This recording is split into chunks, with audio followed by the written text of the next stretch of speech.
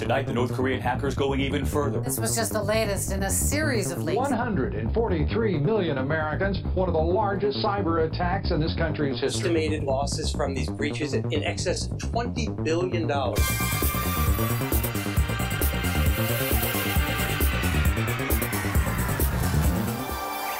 Hello and welcome back to Decrypted, a cybersecurity podcast for the everyday American. I'm your friendly neighborhood cyberman, Jacob Asaida, and I'm joined, as always, by my partner in cybercrime, Dayton Williams. It's a pleasure to be here, Jacob. It's always great to have you. So, before we go forward on this podcast, it's important to take some time to lay out a fundament of cybersecurity, understanding networking. From securing your home, your business, to just knowing if it's a good idea to connect to the coffee shop Wi-Fi, this episode has you covered. We'll be asking the big questions like, what are networks? What makes them tick? And what kind of cybersecurity challenges do they face? We'll also be discussing policies and practices designed to protect these networks from unauthorized access and misuse with a NetSec expert. And before we get into how to protect networks, we need to first understand what a network is. Simply put, a network is a collection of computers and other devices known as nodes. These nodes are arranged in patterns and communicate with each other using a protocol of some kind. Think of protocols as a set of rules that define how these nodes talk to each other. Networks are layered and rely on systems working together to operate. Understandably, this can get complicated, so we're going to try to explain networking with an analogy. So, Jacob, you've worked at the post office before. Yeah, so we're going to go postal for a sec. Like a computer network, the postal system separates the labor of sending mail across the country, across a series of layers. Imagine you're sending a letter to a friend through the mail. Provided you both speak the same language and can read each other's handwriting, we can assume you understand each other. Letter mail is picked up from the post office in your city and delivered to a delivery depot. Often mail is transferred between airplanes to trucks to vans to eventually their city and their mailbox. Each airport or delivery station more or less operates independently in order to deliver your letter. And if there's a mistake in your sending address, the letter will be sent back to you. None of the drivers of the trucks or pilots of the planes ever really pay attention to who the letters are from, or the contents of the letters, or whether they contain a heartfelt love note or just a picture of your golden retriever. I'm not sure you realize, but that analogy is actually quite apt. While it's not perfect, it actually gives a good sense of how networking works. The letter itself is actually a good example. For instance, whatever the content is, be it your heartfelt note, your golden retriever, or maybe it's your tax returns for the year, you end up wrapping that in the letter itself. In networking, an equivalent would be putting that data inside of a packet that you're then sending out, and then putting on top of that packet different headers that'll tell where that letter, or where your internet message is going to be being sent. So just like the Postal Service, networks users don't really know the specifics of, what router or what kind of machines and information is passing through across various layers of networking, but it works by reading all these different aspects of the header and the packet. We get our mail and we get our email. That being said, physical mail is not impenetrable and can be intercepted and read without permission, and the contents can be used to blackmail or extort the sender, a la your tax returns. In the postal network, there are some serious laws against tampering with people's mail. Mail tampering is a federal crime, and if you're caught, you can receive jail time or be fined upwards of $250,000. There are huge incentives for criminals and other ne'er-do-wells to steal information and use it. Computer networks, unsurprisingly, are much the same, continuing the analogy, of course. According to the Breach Level Index, in the year 2017, over 2.6 billion records were stolen, lost, or exposed worldwide, which is an 88% increase from 2016. 2017 is also the first year where publicly disclosed breaches surpassed the 2 billion mark since BLI began tracking breaches and other forms of data compromises. Network security is ultimately a discussion of the various layers of a network and how attacks are leveraged at each of them. Specifically today, we'll be talking on the application layer. Think of this in terms of like an app or any program you're running on your computer. The transportation layer, which as the name implies, has to do with the transportation or transmission of data to the appropriate services and to make sure it arrives in the correct order. It has a lot to do with policies being employed. Below that is the network layer, which has to do with packet forwarding and routing. Basically, it makes sure that what you send goes out of your network and as well as can navigate inside of your network. A good example of a security device for this is a firewall. And the last layer we will talk about is the data link layer, which is concerned with the local area delivery of data to devices on networks, like an Ethernet cord. Now, this is a vast oversimplification of networks, but it will help you understand what we're talking about. Additionally, there are other layers that we won't be covering, but instead we're going to be focusing on these 4 in particular today. So let's try to get a better sense of this as we turn now to our guest. My name is Tamer Rafai. I am an adjunct professor at the George Washington University. I've been teaching a lot of classes on security, network security, wireless network security, computer security in general. Well, great. Thank you for coming on. I'd like to go through like a breakdown of the process of connecting to a website. So let's talk about the sort of layers that go into networking. What are they used for? And then we're going to go into like what kind of attacks can be levied on those. So could you break down the process of connecting to a website for us? Sure. So when you're connecting to a website, the first thing that happens is that you type in a URL that corresponds to the URL of that website. And then what will happen is web traffic is based on a protocol called the Hypertext Transfer Protocol. So your request is going to be represented using that protocol. The first thing that your computer needs to know is what is the translation of that URL into an IP address. All devices on the internet use this 32-bit number, which is the IP address, to represent them. We use URLs just because it's easier for us to be able to remember as opposed to a 32-bit number. So there has to be a translation between that URL and the address corresponding to it. And there's a service that is on the internet that is called the domain name service that provides that translation for us. So that's primarily the first thing that happens. After that, your request is going to have to be sent out to the web server that hosts that site. All web traffic is carried over a transmission control protocol, which is the transport layer. In a sense, this is your entry point out to the global internet. And it takes the traffic that you or your request for that website, and it encapsulates it within that transmission control protocol. The transmission control protocol is connection-oriented in the sense that it likes to establish a connection to be able to track whether the data that you're sending or receiving from the website has been received correctly or not. And to do that, it establishes a connection. So that's the next thing that happens. Once the connection is established, then your traffic can flow between your web browser and the web server. So an attack can be levied at any part of this process, correct? That's correct. So what sort of attacks could these be? What do they look like? So the different forms, of course, looking at it from a sort of a top-down approach. If you're looking at it from the application level perspective, which is on one end is your web browser, on another end is the web server that hosts the site that you're connecting to.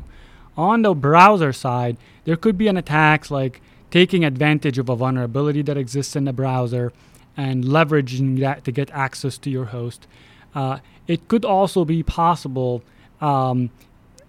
particularly with respect to web applications, things like your bank account or your email access service. It could also be possible that they can steal information about that session. Usually when we deal with web applications, web servers like to maintain a sense of who you are and where you are in your session. So they create this thing called a session identifier for you. And if that session identifier is stolen, it is possible that someone could kind of like jump in the middle of your session and pretend to be you. And that's where you get into privacy violations. Your private information could be stolen. Taking it down into the transport layer, for example, which carries your data as we described, it is possible for someone to do denial of service attacks. In that case, basically, it could be launched against a web server to basically deny it or deny users access to that web server. And it could do that by faking a whole bunch of different connections to it, to the point where it runs out of a pool of connections that it typically is configured to be able to support. You could go down even lower than that.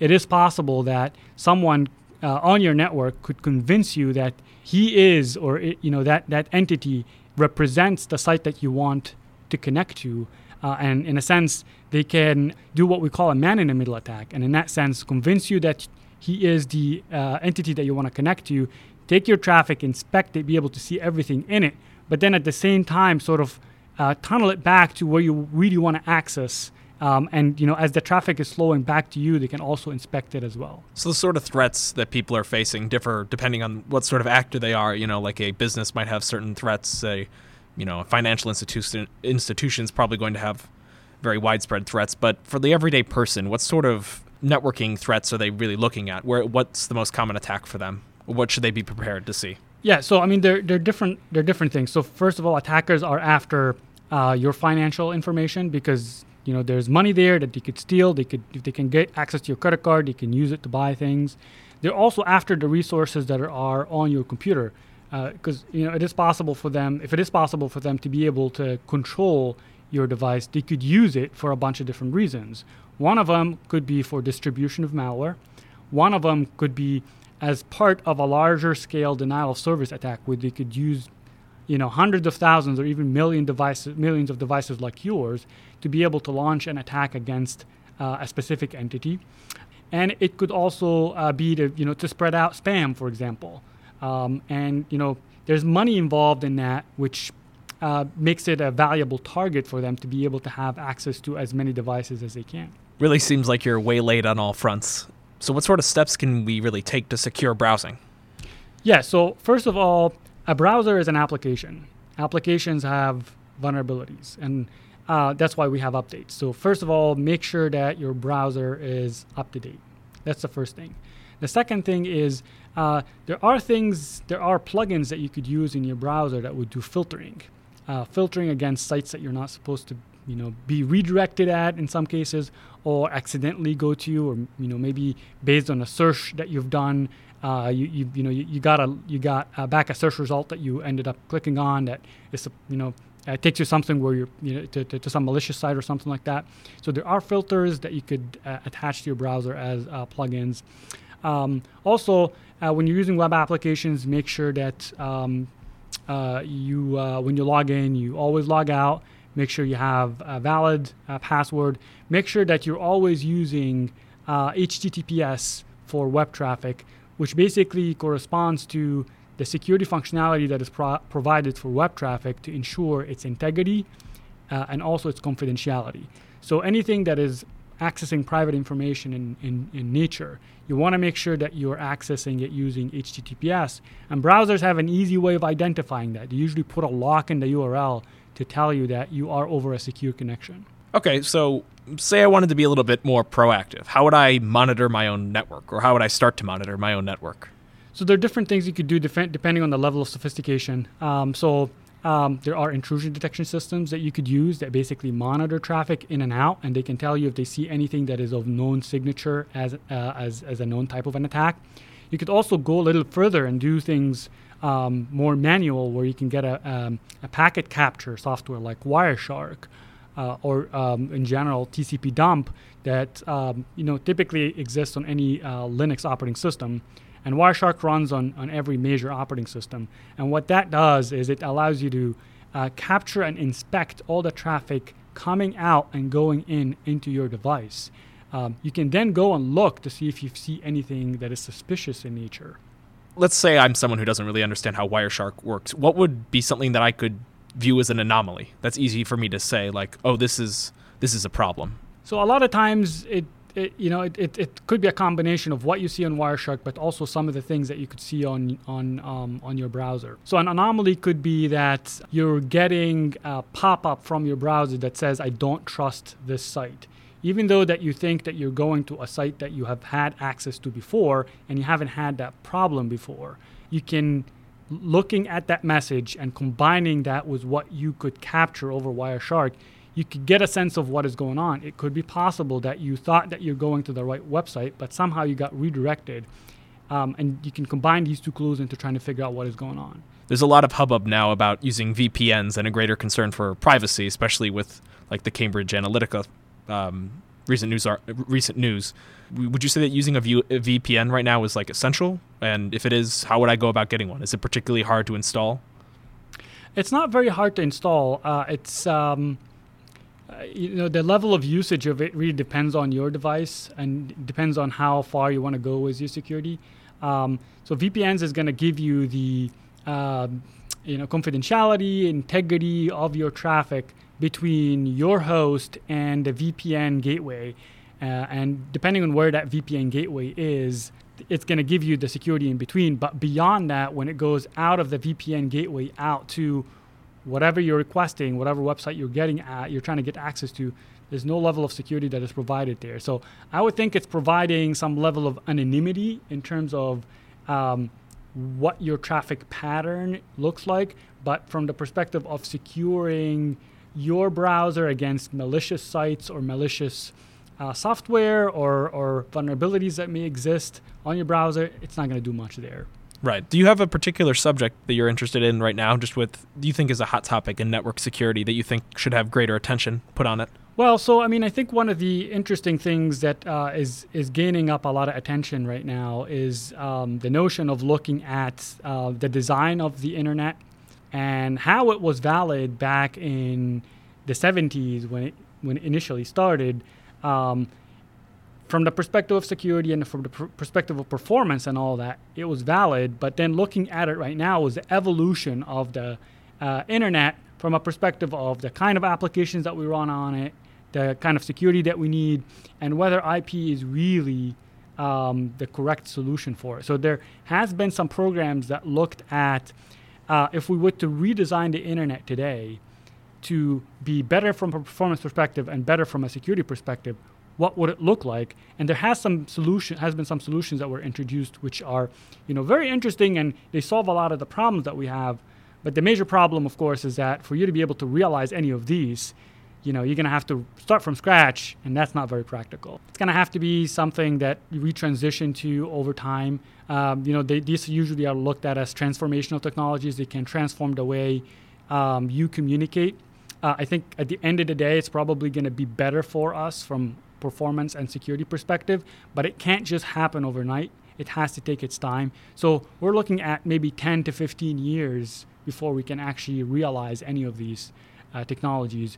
On the good side, there's interest enough from the academic community. There's actually a lot of interest also from industry. So it's picking up a lot of pace. That's good. Like in its original formation, the internet wasn't made for these security ideas. This has been the case with most of cybersecurity, is that we didn't design this technology to think about security first. Right, and if we have an opportunity to relook at it and actually come up with newer architectures that could, provide us with better security and better performance, definitely worth looking at. The challenge has always been, how do we apply that? Well, thank you so much. No problem. Network security is but a piece of the cybersecurity pie. However, most people don't think about it at all. It's something that is simply assumed to work. And when it doesn't, well, I'm sure you've been around when free Wi-Fi drops off for people. We don't want to see how the sausage is made when it comes to how data from our computers goes off into the internet. The process as we have seen it is complicated enough without even speaking of security concerns. So what is our takeaway from all this? Do you need to become a networking wizard to sniff all the packets at home? No, that's a bit overkill for most people. Instead, think of this as more of a lesson of future topics. So when you hear about a breach, you can think about it in terms of networks a little bit better. Increasingly, attacks are being leveraged at basically all layers of networking. So you may be asking, how can I be smart and safe? Well, for starters, that internet cafe with the publicly known password, maybe don't use that to do your online banking. Just try to keep the networks you trust for more sensitive materials. Weak network security can mean more than just someone watching your traffic. It can mean someone manipulating your traffic or even forcing you to download malware. So, Jacob, network security is a huge issue, and it's something that can affect us all. Do you have any personal experience with something like this? Well, not me personally, but my cousin experienced a very trying time for this sort of thing. It began with just a targeted attack against her school itself, but it quickly spread into her own personal network and then continued to exist on her network for a very long time, basically forcing her to replace every aspect of her network in order to regain her security. With network security, if you get access to, the home router for somebody, that could be the end for that network. It's not going to be, basically they're everywhere and you're not going to be able to hide from them. It doesn't matter how secure your computer is. If it's having to go through a box that's been compromised, it's not going to be, all of your traffic and everything is going to be subject to that person. Right. And when you connect to that public Wi-Fi in a coffee shop, it introduces a lot of potential for damage on your own computer. I mean, there's like it's a very common scam for people to have like portable routers or portable Wi-Fi hotspots and allow people to like willingly connect to them for nefarious purposes. Right. I mean, some people don't even bother with the Wi-Fi hotspot. They just pick out a very fairly cheap piece of technology called a Wi-Fi pineapple, and that can basically let you pretend to be anybody else's network. And then all you need to do, for example, would be to make a fake landing page for like your email. And then you're entering in your password, username and password for your email, and now that person just has it. Mm-hmm, exactly. And it doesn't really take a lot of time to name your network Starbucks free Wi-Fi. No, it's fairly easy. I mean, there's a lot that goes into, you know, the sort of attacks that could be leveraged against you, and it's really hard to just even talk about them. I mean, for instance, you know, you could just flood someone's phone with just phony hotspots that aren't anything. They're just jumbles, so they can't actually find a real hotspot. There's so many different things that you can do, and oftentimes, in terms of, you know, large scale cybersecurity, we're talking about network security as part of a larger thing. You know, it's going to be used as part of a larger attack, and that's really what we're covering here today, rather than a specific thing for individuals and how you're supposed to be secure when you're connecting to like a Wi-Fi coffee shop. Well, the short answer to that is obviously don't, but you know, it's right, don't. I'm sure, yeah.